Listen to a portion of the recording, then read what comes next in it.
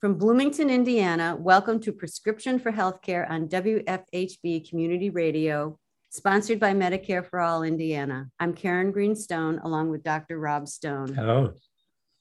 Our guest, Michael Lighty, is president of Healthy California Now and a consultant with the National Union of Healthcare Workers.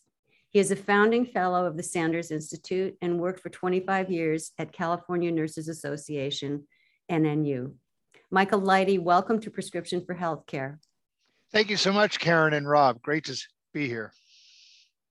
Michael, many of our listening audience do not know about the history of organizing single-payer healthcare in California. Can you give us a brief history? Certainly. The really started this current period goes back to 1994, when shortly after passage of a state Senate bill that would have established single payer, which then stalled, advocates put on the ballot what was known as Prop 186, which was an ambitious single payer initiative, which we thought would be in the context of a successful Clinton plan and take the next step. So, okay, we did federal reform, start very inadequate in some respects. Let's show the nation that California can be the model for what really it takes to guarantee healthcare to everybody. So that Proposition 186 did very badly at the polls, in part because, of course, the Clinton plan failed, and also because the industry brought out the big guns and really hammered on some of the issues that we still deal with today. But since then, a number of bills have passed the state legislature, only to be vetoed by the governor. That occurred in the mid-aughts. And in period 2017-2018, a bill went through the state Senate, but due to the governor's opposition and also some of the same players that are still there now, it stalled in the assembly. So this recent bill, AB 1400, picks up where that left off and tried to start in the assembly, did start in the assembly in order to try to overcome those barriers from the 2017-2018 bill. The sponsor of the current bill in California did not call up the bill, saying he did not have the votes, although the governor, Gavin Newsom, did run his campaign supporting a statewide system of financing healthcare through a single payer system. What happened? Essentially, some of the same factors that have been a problem all along were in play, but there was also a unique twist to it, because for the first time, we did have a governor who was, as you said, Karen, ran on the issue, understood the issue, was supportive in concept. And when it came time to the bill itself, he was at best indifferent. But we did have the Speaker of the Assembly in support, and we did have key legislators in support, including the chair of the Assembly Health Committee. So that was on the positive side. The other positive side was an extraordinary grassroots campaign that mobilized in virtually every assembly district, every legislative district. And that certainly had an impact on the number of legislators that got on board. But at the end of the day, we were probably anywhere from 12 or more votes short of the 41 votes that we needed. So the author faced a choice. Okay, are we going to have a vote that we're going to lose pretty badly, get people on record, or are we going to live to fight another day and try to convert those people who might not be available to us if we took a hard vote? And that was the decision that was made. I think some advocates were disappointed, but the truth is we didn't have a program that was going to hold them electorally accountable. If we had said, okay, anyone who votes against this, we've got a $2 million fund to, take you on in your next primary. Okay, that's a real consequence. That's, an organizing opportunity.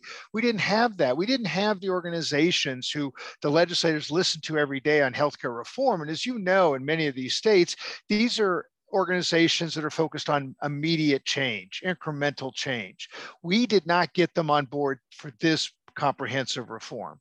So the combination of the lack of that kind of organizational support and the inability to convince legislators that their electoral future depended on this vote, I think doomed us to probably a minority of supporters in the assembly.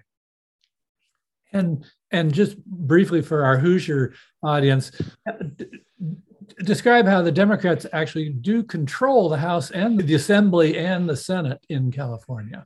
Control, yes. I know this is quite an amazing thing. when the body is fully present, 60 out of the 80 assembly members are Democrats. That's above, of course, a 2/3 majority. So theoretically, they can literally do anything. Similarly, in the Senate, I think it's 31-9 out of 40. So these are huge majorities. Part of the problem we had with this single payer bill was that there are 5 members of the assembly who had retired or gone on to other things, most of whom were supporters of the bill. So that put us in a tougher spot to begin with. But this is the reality politically. Unless Democrats champion this issue, which they have not done since 1992 and the Clinton plan, it's going to be very tough to win this legislatively. And so we have to convince them that this is politically necessary to do, whether they want to or not. Mm-hmm. And it does, as you suggest, Karen, start with the California governor.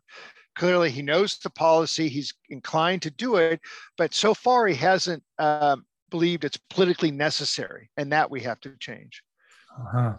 In October, just this last fall, you posted on the Healthy California Now blog a piece titled "Failure Should Not Be an Option." And it starts out, you wrote, "What are we to think about policymakers who cannot avoid seeing the signs of a failing healthcare system and yet do nothing to address the failure? Evidence is piling up that commercial insurance harms patients. If do no harm is the first principle of medicine, what legitimate role do these insurance companies have?" So my question based on that is, besides the usual suspects, big insurance, big pharma, hospital associations, who benefits from the current system? Because it's clearly not the residents of California, the patients who would benefit. Wall Street. Healthcare is a huge investment growth sector for Wall Street. They're buying up doctors' practices, they're buying up hospital systems, they're buying up nursing homes. They have pharmaceutical companies are the darlings of Wall Street because they provide such huge dividends.